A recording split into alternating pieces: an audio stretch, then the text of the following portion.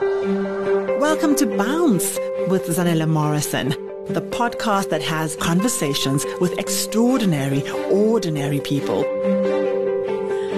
Ooh, you're taking me back there. That was one of, I think in my 8 years journey, that morning was my most challenging. I had not planned to write that LinkedIn. Actually, I don't even know how it came about, but I just found myself writing. And I was writing while having a conversation with my 16-year-old daughter. I was in her room, like I usually do, whenever I find myself in my headspace that I needed someone to talk to. But, long story short, on that faithful day, I was feeling so overwhelmed. And it was the challenges that were surrounding me at the time that got me in that space. And it had gotten so bad that I was beginning to feel, I was actually feeling like my 8 years journey of trying this entrepreneur thing had been a sacrifice on my family.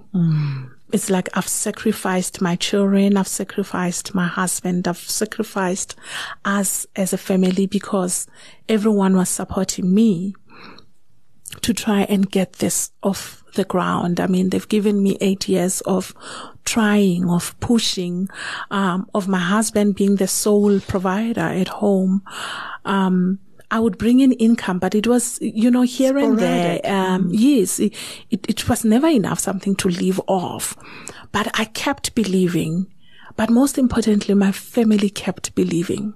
And they kept pushing. But Zanele, I found myself that day in a position where reality wanted different. Reality was demanding different of me. Different from what passion and purpose was saying. I needed to respond with a different answer. And reality is that here I was with children that schools, we were receiving letters. It had been a battle for years, but now this time it was like, please do not send your daughter to school. Please do not send your son to school on Monday unless so-and-so is made.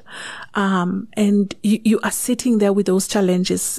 You're looking everywhere that like everywhere was a problem, it was just a challenge. And I was like, do I continue sacrificing them and saying I am going after what I believe I'm good at, what I believe I can still achieve? Or do I close shop and go look for a job so that I can keep my children in school, so that I can help my husband carry his family? And I say help him very carefully because I am married to a man that takes pride in providing for his family. Like even for him to come and hear this, he's gonna like, oh, what are you saying to the world? Yeah. Like, I'm incapable of taking care of my family. You know, I'm married to such a man. I'm married to a man that in the 15 years that I have been employed, by the way, we've been together for 23 years plus. But in the 15 years that I have been employed, worked in 2 different banks, he has never known my payday. That's how committed he is to supporting his family. He has never known my payday. He actually never knew I got bonuses and such things at work. So I would get paid on the 20th and on the 21st I'm there. I need petrol money. Oh my word. And nice. Because it was his responsibility and that's how he took it. But and you still that's felt how this tremendous pressure. But I still, yes. So I believe that I have a role to play in a family. I have a role to play. And especially when I could see things not going right, his businesses also were not doing well. So you feel the need to want to close the gap, to help him. Being a man, it doesn't mean he must carry everything himself, And I was feeling like I was a failure because I was unable to close the gap when it was needed. So I felt so much like a failure. I felt so much like a burden. Like a burden. I looked at my children and I felt like I was failing them. Here I am, the education that I had promised them, that we had promised them, that I was now leaving it on him alone, and now even him alone is struggling, and here I am, I can't make heads nor tail of what's happening. Where are we going? So that's where I was that morning, that was this a mistake? Because also I was asking if it was a mistake, because Zanele, deep down in me, I still believe in this, Jenny.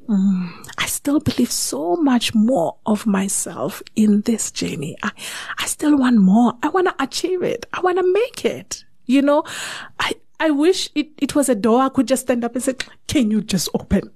You know, and you've got something good. So, you know, Dikeledi, I think for me, I've really had to slow myself down and be very mindful to listen to your story, because I think you represent so many entrepreneurs.